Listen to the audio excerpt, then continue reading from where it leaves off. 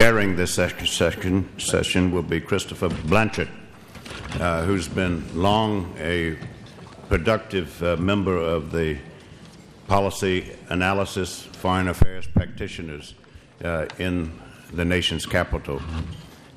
His works are must-reading, required, and highly regarded and respected.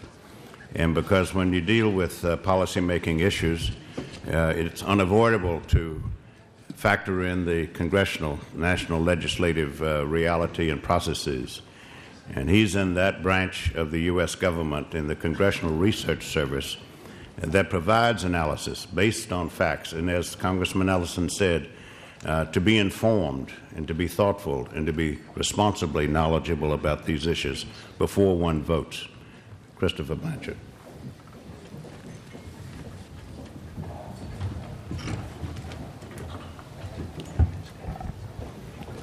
Good morning. Thank you, Dr. Anthony, for that kind introduction. I'm not sure how, compared to our distinguished panel here, how long I've been a trusted voice on these matters, but I'm happy to be in such distinguished company this morning. Welcome. This panel will be focused on defense cooperation. I had the pleasure of speaking on this panel last year when we were looking forward to try to set the agenda for the new administration, to sort of review issues that were going to be facing the administration as it came in. So I'm looking forward to this discussion now that we are 9 to 10 months in to the administration, and there's been some significant changes both in the region and in the administration's approach. In Iraq, the U.S. transition continues. Looking forward to the parliamentary elections in January. The Iraqi security forces continue to develop and reconstitute their capabilities. The administration is pursuing new strategies of policies of engagement both with Iran and Syria. And obviously the engagement on the peace process has been welcomed, I think, by many of the U.S. Arab allies and also embraced by U.S. allies in Israel.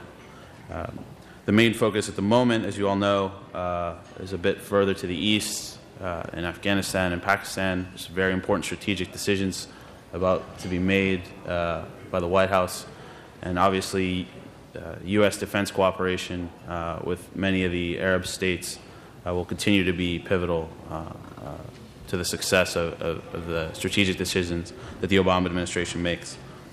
Dr. Anthony asked me to make some very brief comments on the Hill's view of the defense cooperation issue.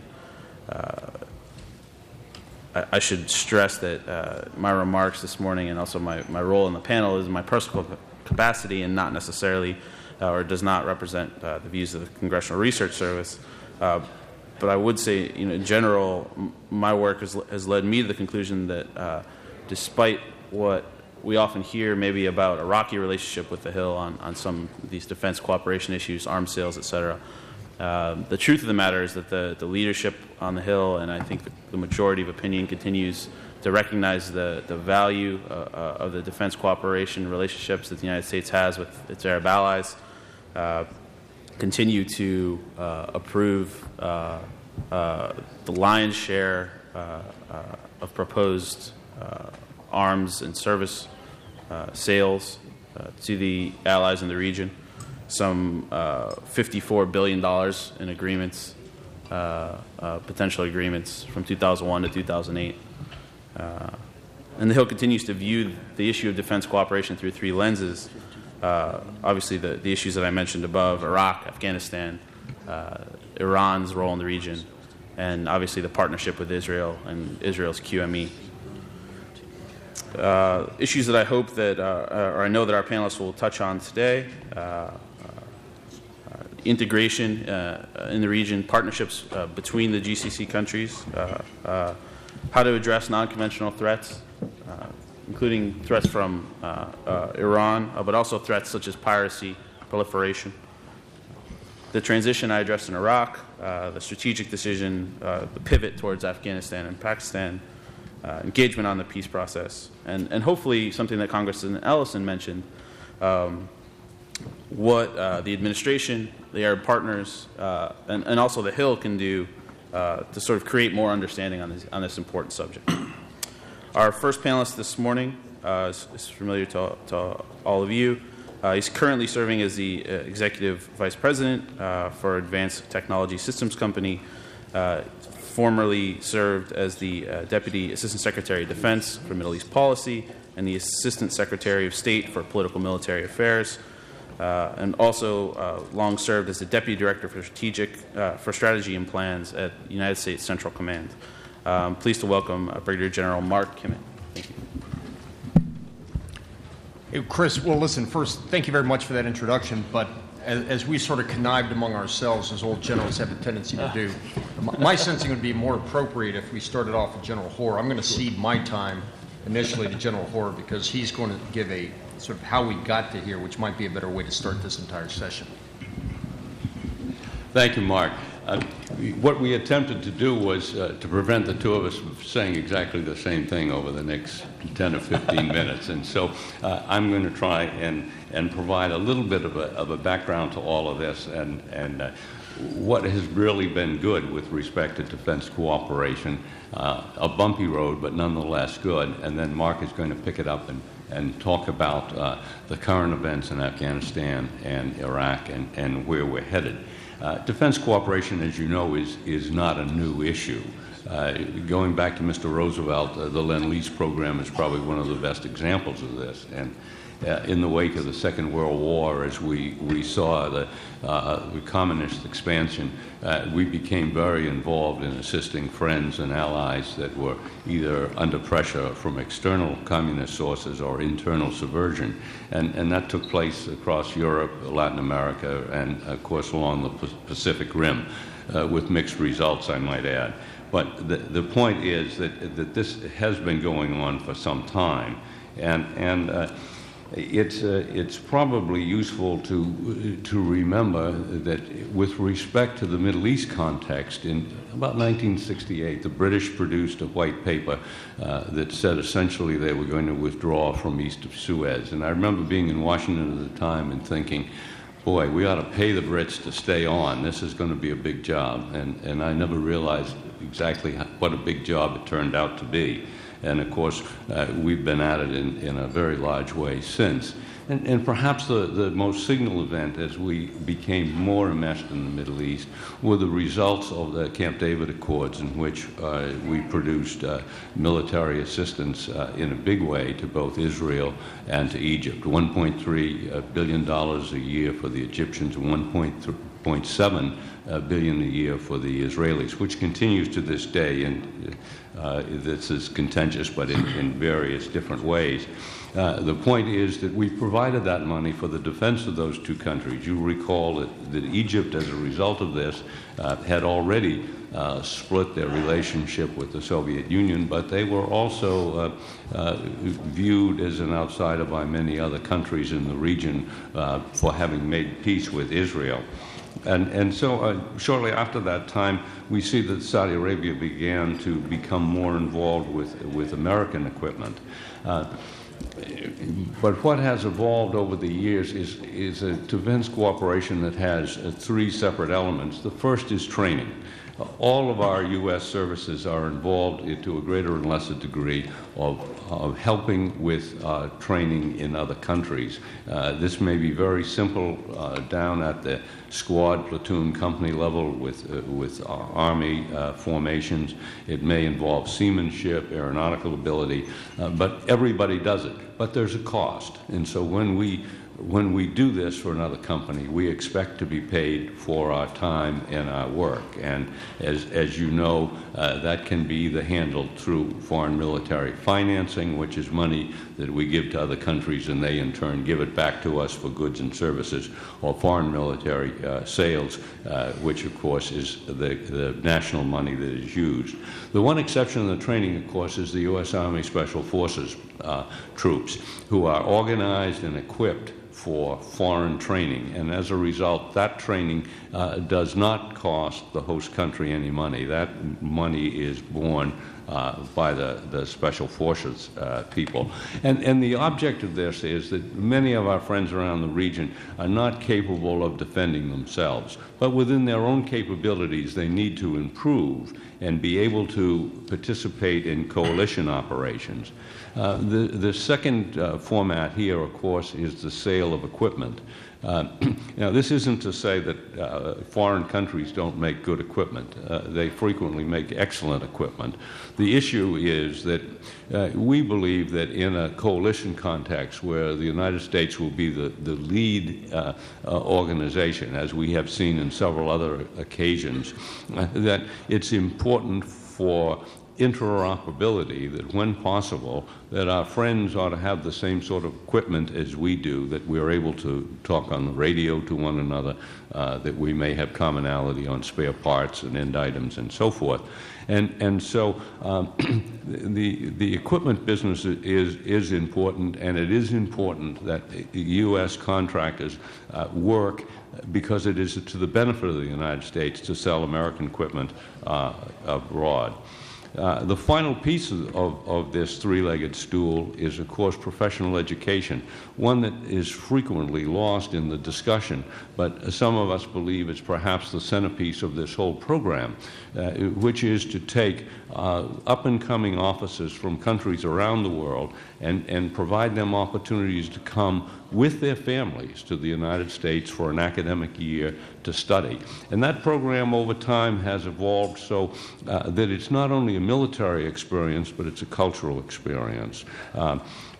Foreign students that come to a war college or to a command staff college are provided a sponsor in class. In many parts of the country, they would also have a family sponsor in the community. During the academic year, the families travel to Washington, D.C., they visit the Congress, the White House, many of the things that are of interest here. They go to New York to see the UN and so forth. My good friend, General Mahia, who's the Chief of Staff of the Armed Forces in Saudi Arabia, and a very candid commenter on U.S.-Saudi relations, always speaks with great fondness of his three tours in the United States, in Alabama and in Texas, and the friends that he made in the communities and people that he still stays in touch with. And this has been my experience throughout the world, that the top-ranking officers in so many of our friendly countries are people that have attended command and staff or war colleges or equivalent programs someplace in the United States. Now, with respect to the countries that we work with, many of them are not always capable of defending themselves, but they must do it in a way, we think, that is consistent with their capabilities and their organization. We've had a very rich and important relationship with the country of Kuwait. A very small country. Iraq has always had irredentist claims on Kuwait as a result of the colonial period after the Ottoman breakup. That's a very dangerous neighborhood, and we got involved big time with Kuwait during the Iraq-Iran war when we reflagged Iraqi tankers, and the U.S. Navy provided convoy support as they moved up and down the Arab Gulf.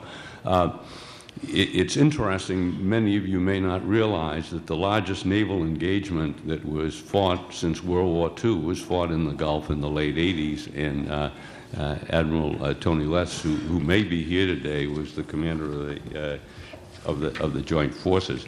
The final issue that is most important is, of course, the fact that in Desert Storm, Desert Shield, that the Arab forces gave a great account of themselves, particularly in the Kafshi battle with Prince Khalid bin Sultan as the commander, Qatari forces,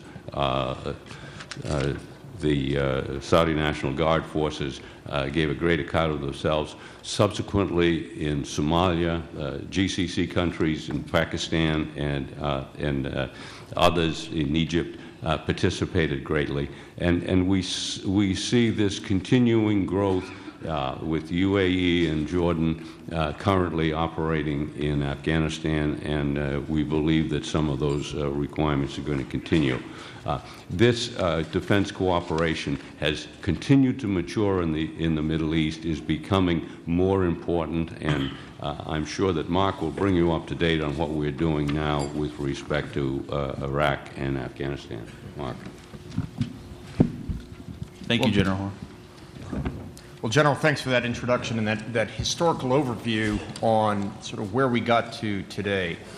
Now, 9 months into the administration, there may be many that think that the new tone and tenor that is taken on by this administration is being helpful, and I would be one to agree as well. But I think it's also as important to recognize that the United States has been heavily involved in this region for the last 60-plus years, and we're going to stay involved in that region for years and years to come. It is not a matter of any particular administration. It is not a matter of any particular president in power. America has a commitment to the Middle East. America has a commitment to its friends and allies in the region, and that will sustain itself for years and years to come. There may be many that suggest that since we are downsizing in Iraq and increasing in Afghanistan, that somehow as we leave Iraq, that we are leaving in the Middle East. Although I am not a member of this administration, I think I'm on pretty firm ground to suggest that even though we are reducing in Iraq, we will still maintain a strong and steady relationship with the countries in the Middle East.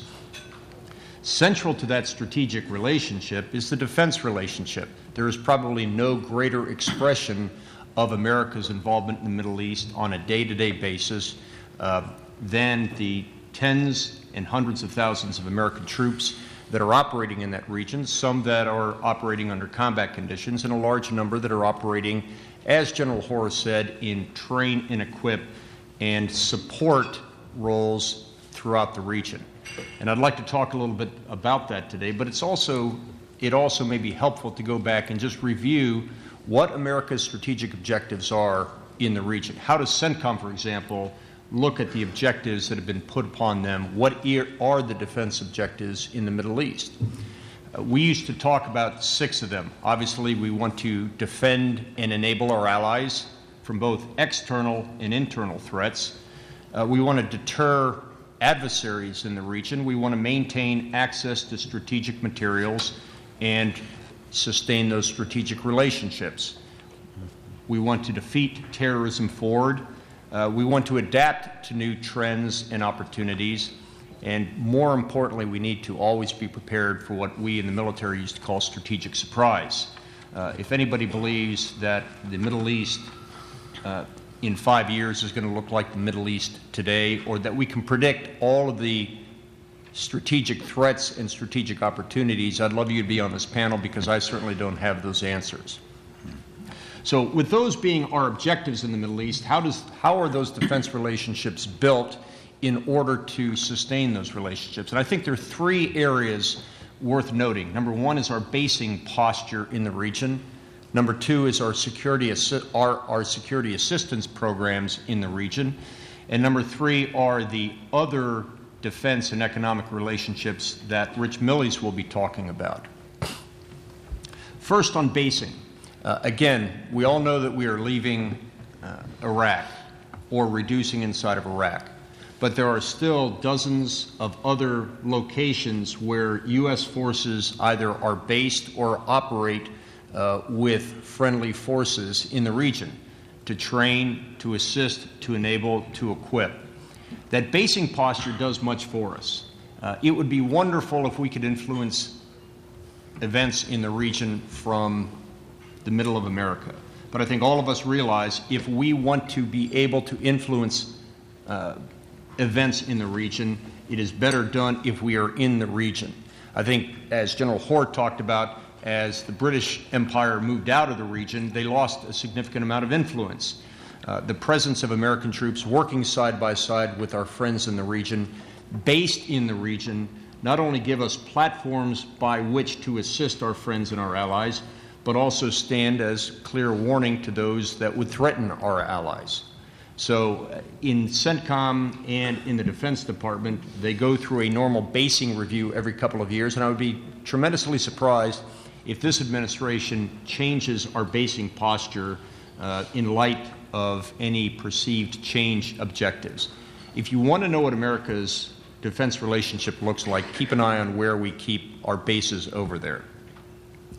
The second area to keep an eye on is, as General Hoare mentioned, our security assistance programs, not only our training programs, but our equipping programs as well. Yes, we do have a large amount of those funds and troops going to two countries, Egypt and Israel, but there is still a significant amount of training that we give throughout the region. A very good example of a growth area is not only training in classic military relationships and military organizations, but also the work that we are now doing that we had never done before 9/11, helping countries in the region on protecting their homeland defense, providing for homeland defense, an area we call critical energy and critical infrastructure protection. There are a number of countries who are represented here today that have seen a very, very large increase in our assistance, either monetarily or in personnel, to help them maintain and defend and secure their infrastructure.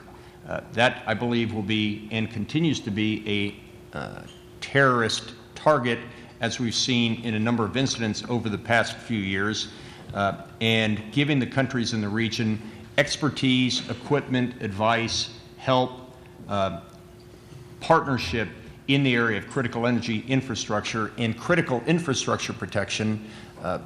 The lessons that we have learned in America about infrastructure protection since 9/11 that we can share with our allies and learn from our allies as well. So I believe that type of security assistance is probably the growth area for the future, and there might even be a bit of a diminution of the classic security assistance on the defense side. And then last is the area of robust defense partnerships that Rich Millies will talk about. Let's be candid. General Hoare said it is best to be able for our forces to be interoperable. To Rich Millies and the defense industry, that is what we do. So in between the two lies the truth, which is F-16s, for instance. They fly them, we sell them, our air forces can work together for mutual benefit so that if we ever have to take those to war, they are flying our aircraft, they have been trained in our tactics, we know how they operate, they know how we operate.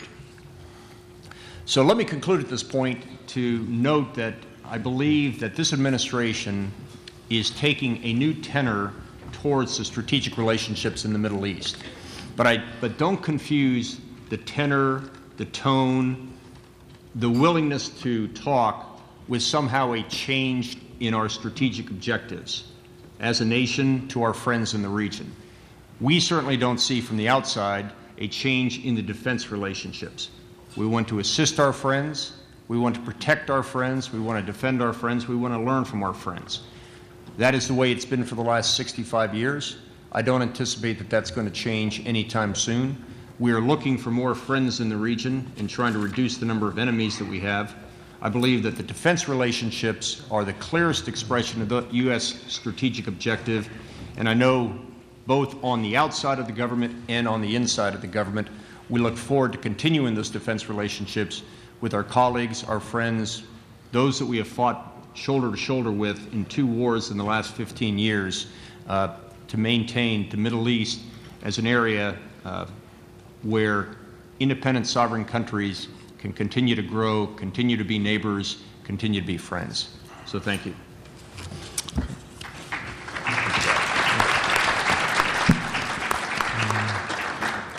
Thank you, Mark. Our next panelist is Mr. Richard Millies. He's the Vice President of International Strategy and Business Development with BAE Systems. He's the former Deputy Director of the Defense Security Cooperation Agency, so he brings a wealth of government experience to bear as well. Richard. Yeah. Well, good morning. I'm very pleased to be here with my distinguished panel members on both sides, and I feel kind of like I'm the low guy on the totem pole here in that respect.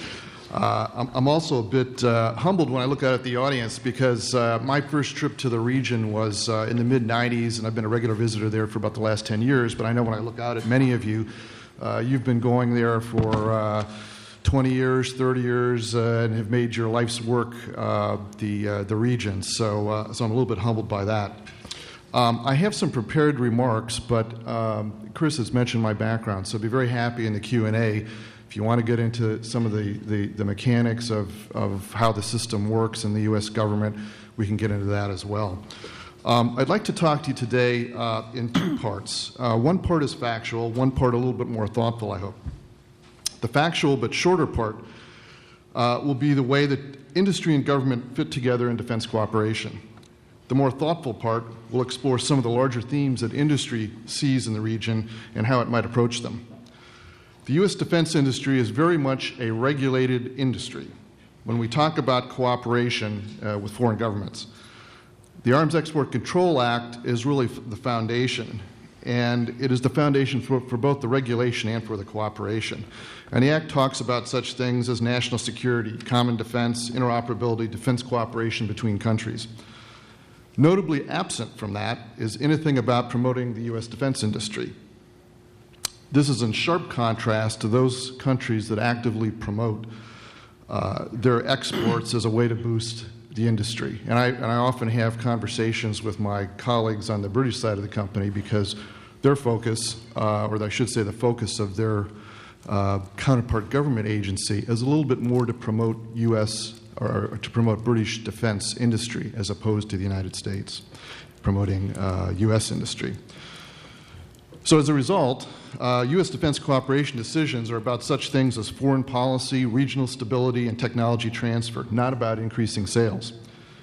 Nevertheless, industry is a willing and a reliable partner with government, and it takes great pains to make sure it is absolutely, and I mean absolutely, aligned with U.S. foreign and national security policy. While U.S. foreign policy does not take into account industry's interests, industry capabilities are a tool of U.S. foreign policy.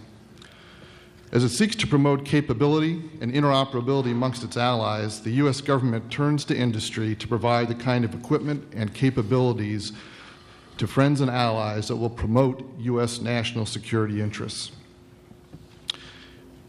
These facts of defense cooperation, however, are part of a much larger story for industry. It goes beyond foreign or military policy. For some companies, international defense business is the proverbial icing on the cake of the domestic order book. For others, it's a defining feature of the culture. So what exactly does industry see when it looks at the Arab world? First, and I don't think anyone should hide from this, it sees opportunity. At a time of economic crisis and stretched defense budgets elsewhere, the Middle East presents a very strong market as countries seek to modernize aging forces and enhance their capability to provide for their own security. But this is not the whole story, and it's far from it. Industry wants to be in the region because the region itself is important. Certainly from a BAE Systems perspective, where I work now, we do not see the Arab world as simply somewhere to sell things. We see the region in its wider geostrategic context and believe that being there on the ground, supporting our customers and their aspirations, is where we should be. But more than this, industry recognizes many of the challenges faced by all governments in the region, and it is these challenges that will shape industry policies. It would be arrogant to suggest that we fully understand all the regional challenges, but for example, we do see the demographic tidal wave of millions of young people entering the job market each year and the large-scale unemployment, up to 25% across the region in 2009, according to the International Labor Organization. Industry also recognizes the desire to diversify regional economies away from significant reliance on fossil fuels. The petrochemical industry accounts for roughly half the GDP in Qatar, Saudi Arabia, and Kuwait, and a fourth in the UAE, largely because of diversification. And let's not forget the challenge of a globalized economy in all its many guises, or the potential impact of climate change. And of course, we continue to see security issues across the region from state and non-state actors, terrorism, piracy, territorial disputes, and so forth. With these many challenges in mind, there's an opportunity to create a mutually beneficial relationship between the defense industry and countries across the Middle East. Industry can provide the investment and technological know-how that promotes host country industrial participation in regional defense programs and services. This, in turn, diversifies economies, provides jobs for the burgeoning youth populations, and forges a true partnership based on mutual benefit. Companies willing to invest in the region, employing local staff in local facilities for the long term, are seen as go-to suppliers of equipment and services. Industry does not pretend to have the answers to all the challenges, but it can help. Large U.S. corporations have seen the inherent potential in the Arab world as a place to invest. For example, GE has healthcare manufacturing and training facilities in Riyadh and other places in the region, employing more than 1,700 people. Similarly, as you may know, my company, BAE, is supplying 72 fighter aircraft to the Royal Saudi Air Force. Not only is BAE supplying the aircraft, we have committed to having 48 assembled in-country and are building a new final assembly plant to do so. While engaging with the indigenous defense industry is a key part of the supply chain. In doing so, we will create a significant number of highly skilled jobs, and we hope to repeat this kind of activity time and time again where it makes sense for both parties. The defense industry cannot provide employment for all who seek it, but it can go some way to diversifying the economic makeup of Saudi Arabia and allow Saudi Arabia to invest in its own companies and its own capabilities. And some might say that industry is business, not a social welfare agency, and they would be quite right. But I believe that by demonstrating commitment and the willingness to invest, industry will benefit in the long run. And again, we come back to mutual benefit. Others may say creating jobs in the Middle East will mean losing jobs in the U.S. Perhaps so, perhaps not. However, we live in an ever more globalized world, and industry must stand ready to face the challenges that this brings, including the movement of technology across borders.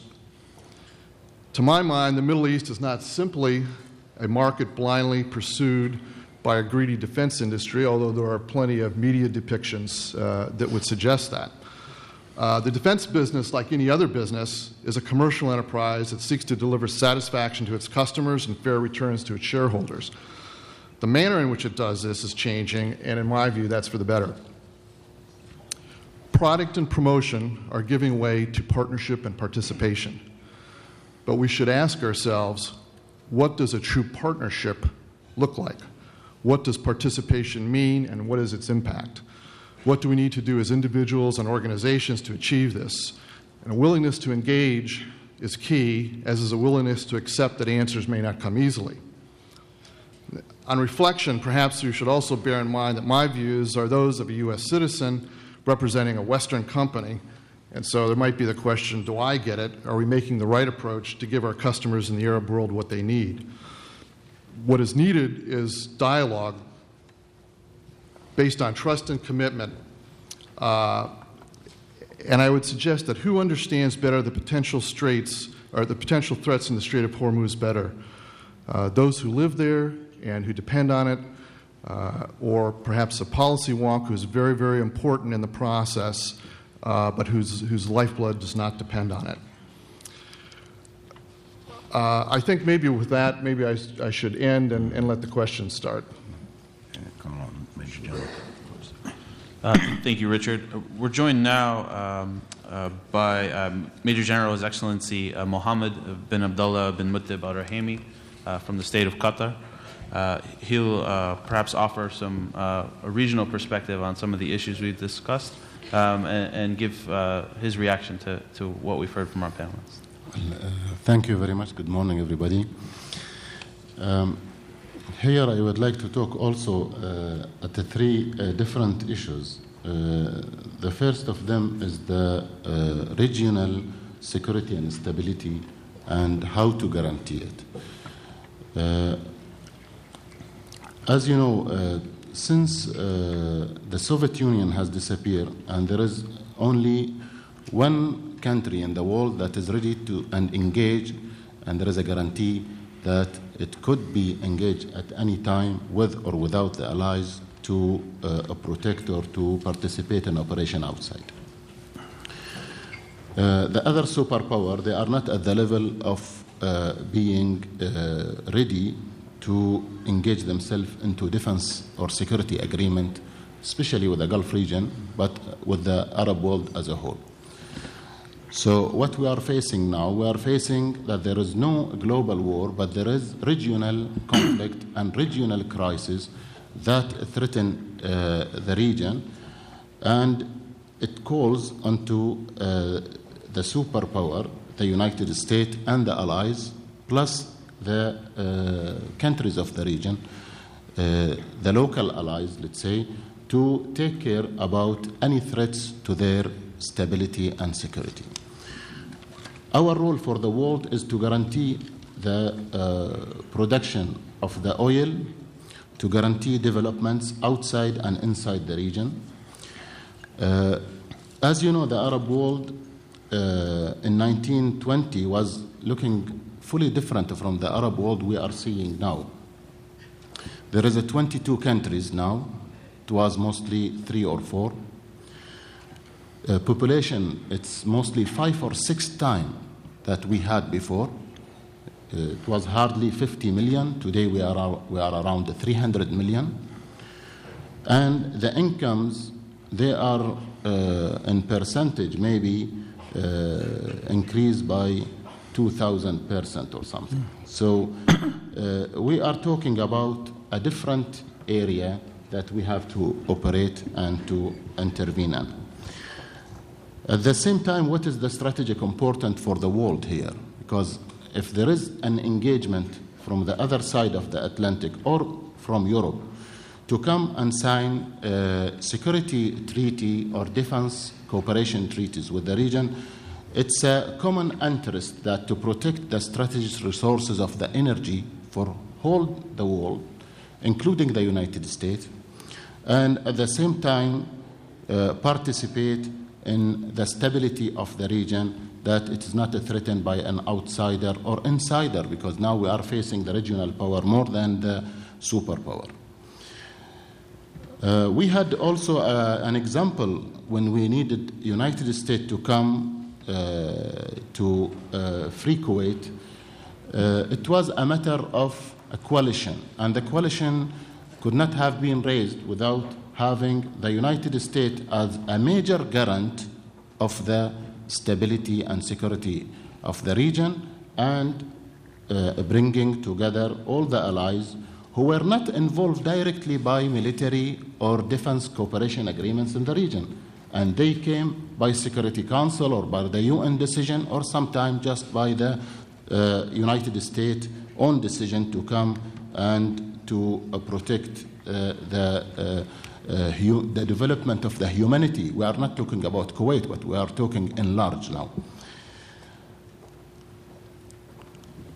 A lot of proposals were proposed to the Arab world and the Gulf regions about how to guarantee the stability and security of this region. One of them was not only the defense and security agreement, but there was a proposal came from the Russian Republic that the security of the region should be also the responsibility of the regional power, and it looks like the same like the security and cooperation agreement which was signed in Europe after Versailles. And for sure they don't want an international guarant or a superpower to guarantee this matter. So it's a big failure, as it was in Europe.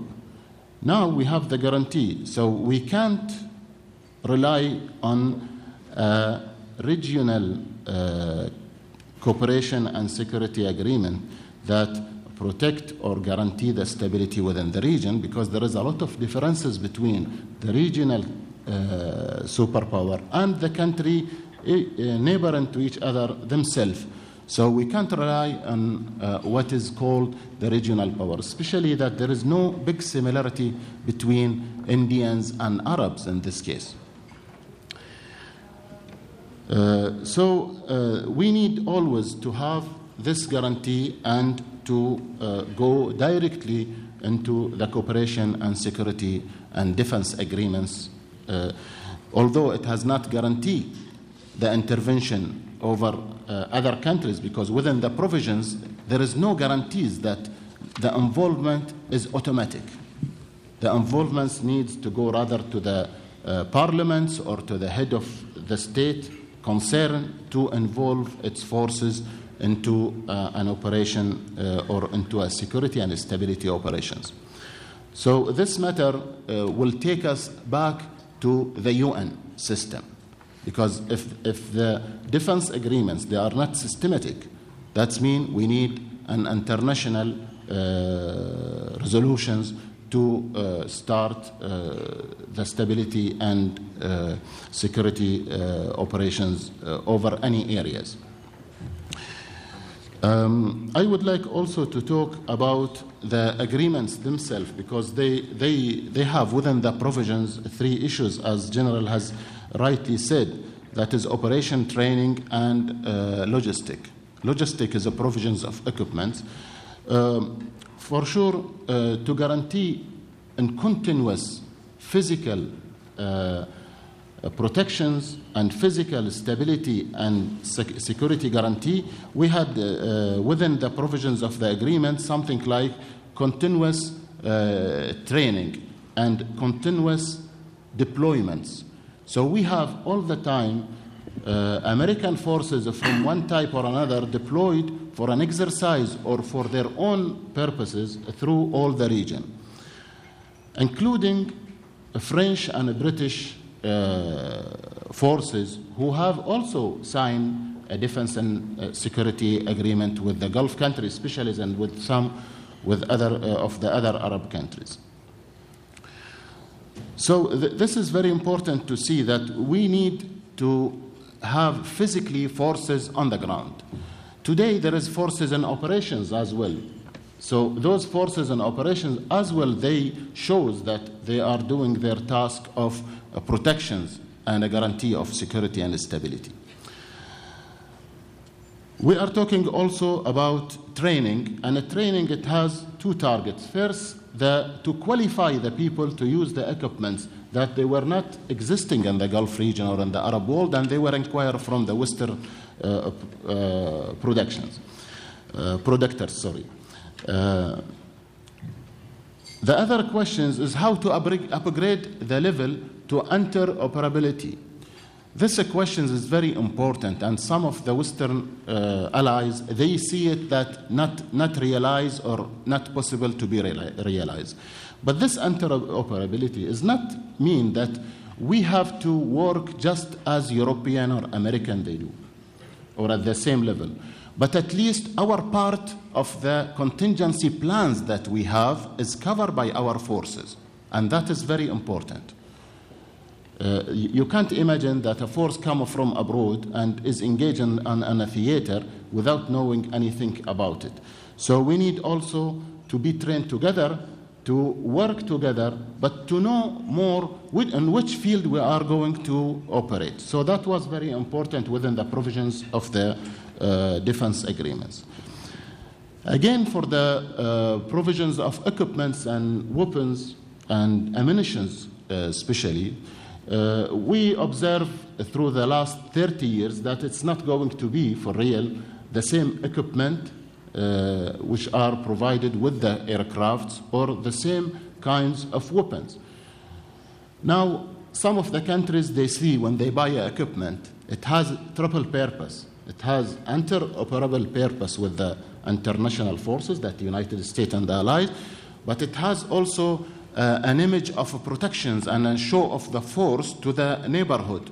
That's also, it is protected from the neighborhood, because sometimes we have 3 countries or 4 countries in neighborhood neighboring each other, and they have the same defense agreement with the same country. So how an ally will exert its power to stabilize this without using the diplomatic and political intervention?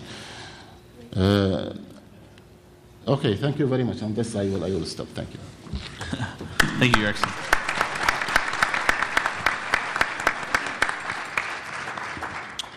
We'll turn now to your questions. The first being for General Hoare. From historical and a current perspective, after 8 years The questioner feels that some of our allies are tiring of the Afghan war and would like your opinion on what kind of alliance would be the most effective in winning that war. And also is requesting your view of the troop increase being proposed and currently considered by the White House. I would say, first of all, that in addition to some of our allies, there are many Americans that are tiring of this war. I think the difficulty here is that the current administration is faced with a number of years in which Afghanistan was what we would call an economy of force theater.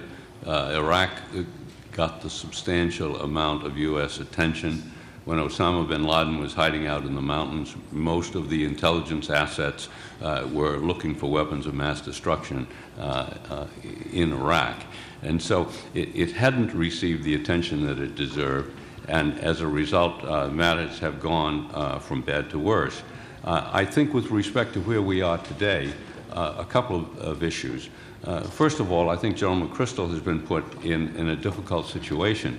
He has been asked to develop an operational plan, operational in the sense that the highest level plan would be strategic, then operational, and then tactical, without the benefit of a strategic plan.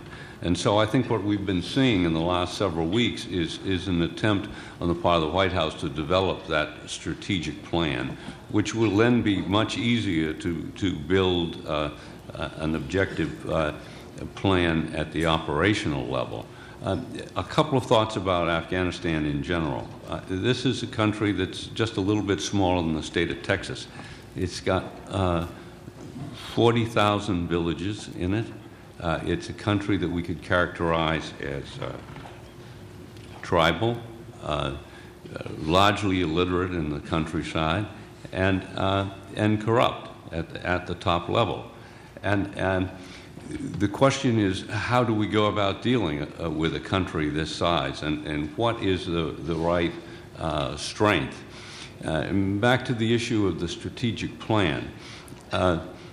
Before General McChrystal can answer that question, he should be given an idea at what at the national level are the political, economic, and diplomatic issues that are going on in the region.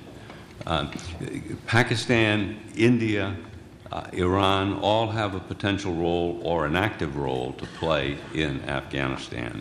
And we must convince the Pakistanis, number one, that we're not going to abandon them at some time in the future, as we did in 1990. We have to talk to the Indians about their role in Afghanistan, which is perceived as very destabilizing by the Iraqis. And we need to gain some agreement with Iran about how they'll deal with the Western sector.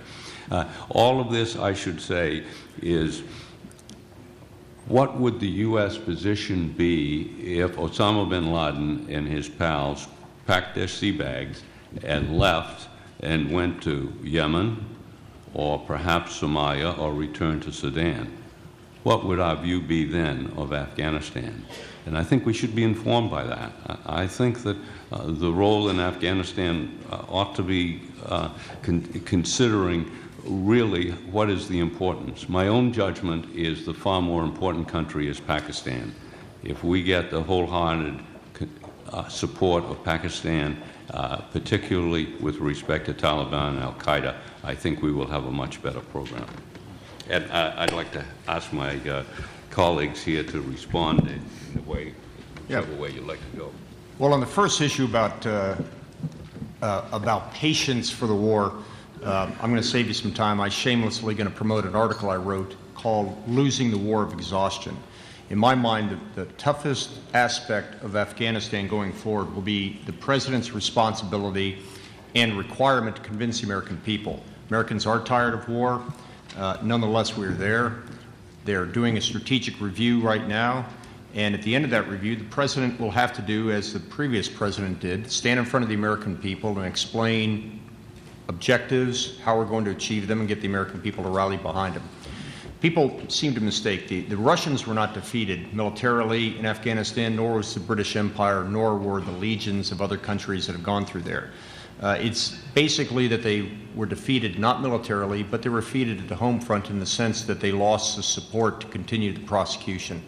So the President has a very difficult challenge, and that will be to convince the American people, whatever decision he makes with regards to Afghanistan going forward, can he maintain the support of the American people?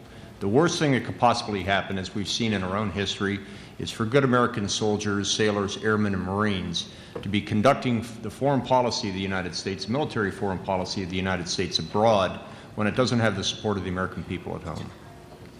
With regard to General McChrystal's plan, I think it's always important to recognize that General McChrystal was asked to do an assessment when he arrived, which took him 60 days. That assessment was predicated on the President's announcement in March of what the strategy for Afghanistan was going to be. It was, Stan, a very close friend and a classmate of mine, Stan, you're the new commander, here's the new strategy, go out and assess it. He assessed it, he returned his assessment to the White House, but at the same time the White House is now going through a strategic review of the March 23rd plan. I don't say that in criticism, but I'm just suggesting that sometimes we get this whole issue of troop increases conflated. We ought to all take a deep breath, allow the administration to do its strategic review. For those that say, why isn't it being done quick enough, I would remind them that those of us that were involved in the Iraq strategy review, which led to the surge, spent from September of 06 to January of 07 conducting that review until the President made his announcement in early January of 07. That took about 5 months in total. I think we owe this administration the same amount of time so that they don't rush to failure in their decisions. So I'm one that supports a good, solid review, and at the end of that review, the requirement of the President to have to stand up and defend it in front of the American people. Let me jump in and kind of maybe following a little bit from the thought that Mark started in maybe three questions or three issues. And I think the first one is, what are we trying to do there? What is it a question of simply so Afghanistan cannot be used again as a departure for an attack? Is it something more than that? And what I find, again, just as a private citizen, is that the debate that is going on has, I think people have different views as they engage in a debate about that, and that's certainly part of the strategic review. So what's the definition of success, and it gets into how you view this. I think another question maybe to ask is now when you get into the Taliban and Al-Qaeda, do you look at them together? Do you separate them? To what degree can you pull in, or for instance, in the case of the Taliban, can you pull parts of the Taliban in? And there's been some talk about percentages who are really hardcore. Can you pull some in, pull them into the tent? Do you treat them separately? But I think the question on that, how do you look at that? And then I think the third thing that has really in the news quite a bit lately is the credibility of the Afghan government, and how does that fit into to our domestic discussion and policy, and certainly when you go to Afghanistan itself, what does that mean in terms of the support coming from the people, and how are the people viewing that? So while I don't have answers to those questions, I would throw those out as points of departure for a discussion of this. Our next question has to do with Iraq. The questioner wants to know, what does the panel expect the long-term military presence and relationship of the U.S. to be with Iraq? And what are the panel's views on the reconstitution of the Iraqi security forces and Iraq's reintegration into the security balance in the region? Yeah, well, I was part of the negotiating team with the Iraqi government in 2008 to negotiate the status of forces agreement. It was clear that our view was that the United States wanted to reduce its role as part of the counterinsurgency, give as much authority over to the Iraqi security forces, but then also maintain a strategic relationship for years to come. My view is what finally came out at the end was a virtually impossible set of requirements, which is all Americans must leave, all American troops must leave, but we want to have a strong security relationship with the United States of America. I find those to be inconsistent and I believe that perhaps after the election in Iraq, that status of forces agreement can be reviewed. Aspirationally, we would like to see a strong, robust relationship with the Iraqi security forces and the Iraqi government in the same way that we have with many countries in the region. That can't be done virtually. That can't be done from remote control. That can't be done by emails going back and forth. So hopefully this requirement that no American troops will be present after the end of 2010, which to my mind also includes embassy security guards. I mean, it's just at this point a Gordian knot that hopefully this administration in the United States and the next administration in Iraq can reconcile. With regards to the Iraqi security forces, it speaks for itself. They've got the responsibility. The American troops are getting less and less, and coalition troops less and less of a presence there. The Iraqi security forces have demonstrated that they are capable, both the military and the police, of maintaining a semblance of security in Iraq. I think that anyone who had been involved working with the Iraqi security forces over the past couple of years, I suspect that there's some people in this room here have great pride in what were the facts on the ground in 2003 with the fledgling ICDC to a very, very capable military that we see today, primarily focused on internal defense and not a threat to its neighbors. I think has a lot of reason to be proud. I can just maybe throw in one comment, and Mark was much closer, I think, from the policy end to it, and actually starting with his military career.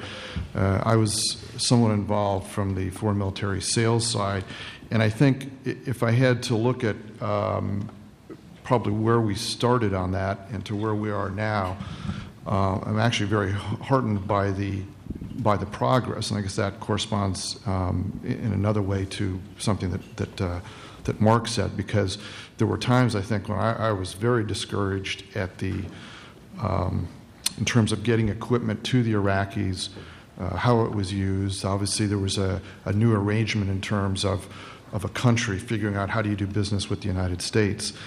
I think where we have come now over these last several years has been a tremendous amount of progress. I think one question in my mind is as the Iraqis have become trained in the area of equipment, do they get the right equipment? And they have their own ideas as to what they want. And we have advice and we give them advice, we in terms of the United States. And then the other thing I think is how well is that sustained over the long run? So as a country that is a large country, large population, and a technically competent population, do they have the resources and keep the resources running in terms of the military equipment? I know from a business perspective, I'll just say one thing. I know we and many other companies have been involved trying to get a relationship, a foothold. And I would say one very obvious point, it's a really tough environment to try to work in from a business perspective. I think that over the long run, I think it's going to work, but there's a ways to go. Please. Just a couple of words. I agree with everything that has been said. I think and I think it's extraordinary that we have done as well as we have when this thing really hit rock bottom a couple of years ago, and we've come forward. I think what the Iraqi leadership is doing is understandable. They want to stand up and at least appear to be independent of us. Unfortunately, there are still political and economic issues that are going to have to be addressed, and I think there's still some rocky roads ahead. But I think it's quite extraordinary that we've come as far as we have and done as well as we have. General Remy, Yes, please. Well, here also, Iraq was mostly controlled or protected by more than 1 million soldiers, the police, Republican Guards, and the army. And today is still we have to see how Iraq, within or without military cooperation agreement, will protect itself against the neighbor and protect its own security in and outside. So this matter of number also should be qualified with equality, but we have to know that the Iraqi army was very much advanced comparing to all other armies in the region at that time, up to 2003. up to 1990, it was mostly the top army in the region. Even at that time, there was about 1 million soldiers unarmed. So it's very important to see when we replace an army by another army, which quality of armament they will have, how much support from outside also by a military cooperation agreement or defense cooperation agreement they will have to protect themselves against the others, because up till now they cannot guarantee even the borders. They are busy inside, they have other forces, allies, and under American command also to create protection lines on the borders. So this matter should be also discussed before we go that let's withdraw the troop from Iraq. This is an easy action. The difficulty is what's happening after, and there is no worst case for an army than leaving some population at the back. This is very, very dangerous action, and I believe it's not for the time being, at least. Thank you. Perhaps combine two questions here, one on a general level and then perhaps more specific. General Ramehi, you seem to cast a bit of doubt on the ability of the states in the region, particularly in the Gulf, to rely on regional agreements to guarantee security. But what do you and the other panelists see as the prospects or importance for greater defense cooperation between the GCC states, either with or without U.S. facilitation? And perhaps a specific application of that, how do you see the desirability of a potential incidents at sea agreement for the Persian Gulf region, something to limit the likelihood of inadvertent conflict in that region? Well, this will require a lot of effort toward equipping and training on at least the GCC countries. They are the 6 Arab countries of the Gulf. To be upgraded to the level that they can sustain a longer operation. This matter is very important. They have the equipment now. If you make a quantity calculation, we are superior at the west side of the Gulf than the east side of the Gulf. But at the same time, we need to create also superiority. It's not just the equilibrium. If you like to carry out stability guarantee for the region. The GCC countries, they are able to do things, but not alone. They are not the regional security and cooperation agreement I refer to a wider security and cooperation agreement, which the others, they would like us to go and rely on some of the countries that we have big differences with them. We have to rely on the Indian, Pakistani, Irani, and Turkish, and maybe Israel, and that's. I don't believe that this could work if we don't have an international guarantee to guarantee all this. And some of those countries, they still have differences with the United States and with our allies. So what is that agreement which doesn't have and rely on equilibrium, in between the parties? General Kimmett? Yeah, I would agree with the General. That was one of the great conundrums that we have worked for a number of years in the U.S. government. This notion of how do you take very independent, sovereign, proud nations and encourage collective intelligence sharing, collective exchanges over time. I think many people in this room are aware of the Gulf Security Dialogue. It's more an opportunity for the United States to lead from behind to encourage this type of performance and cooperation that is being that I think all of us would recognize would be beneficial and very efficient. 2 areas come to mind instantly: air defense in the region. Obviously, if Iran develops a nuclear capability, the region would be well served by having a redundant, multi-tiered air defense system, so that if the Iranians develop it, there'd be a small probability of them delivering it. That type of air defense system is available. I know that many of the countries are talking among themselves to try to develop it, and we are encouraged by that progress. I think in other areas, just simply not simply an early warning as we would need in air defense, but intelligence sharing. Clearly, the terrorism and nuclear proliferators and proliferators in general don't respect national borders. And in many ways, those borders have to be broken down when it comes to intelligence sharing as well. There is a lot of information possessed in various centers of excellence, and I think we will see over the years to come that those little center of excellences will stop being stovepipes and start to integrate with each other for the mutual benefit of all the countries in the region. Thank you. I think we'll stop our panel there, right on schedule. I'd like to thank you all for your very thoughtful, insightful, and expert remarks. We look forward to our next panel, which will focus on development and education. I'd like to thank the Council for the opportunity to chair the panel today. May I make one last comment Sure, before we please do. depart? I think it's important before the Minister gets off that we not only thank Qatar for being one of the hosts of this effort, as exemplified by many of the things we see here, but I think it's also worthy of note and worthy of thanks that Qatar has been one of our strongest supporters. We have thousands of American sailors and airmen operating today inside of Qatar. Qatar continues to be probably the most open hosts of American troops in the Middle East.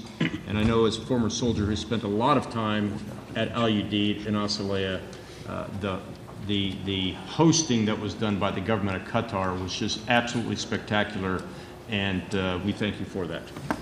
Thank you.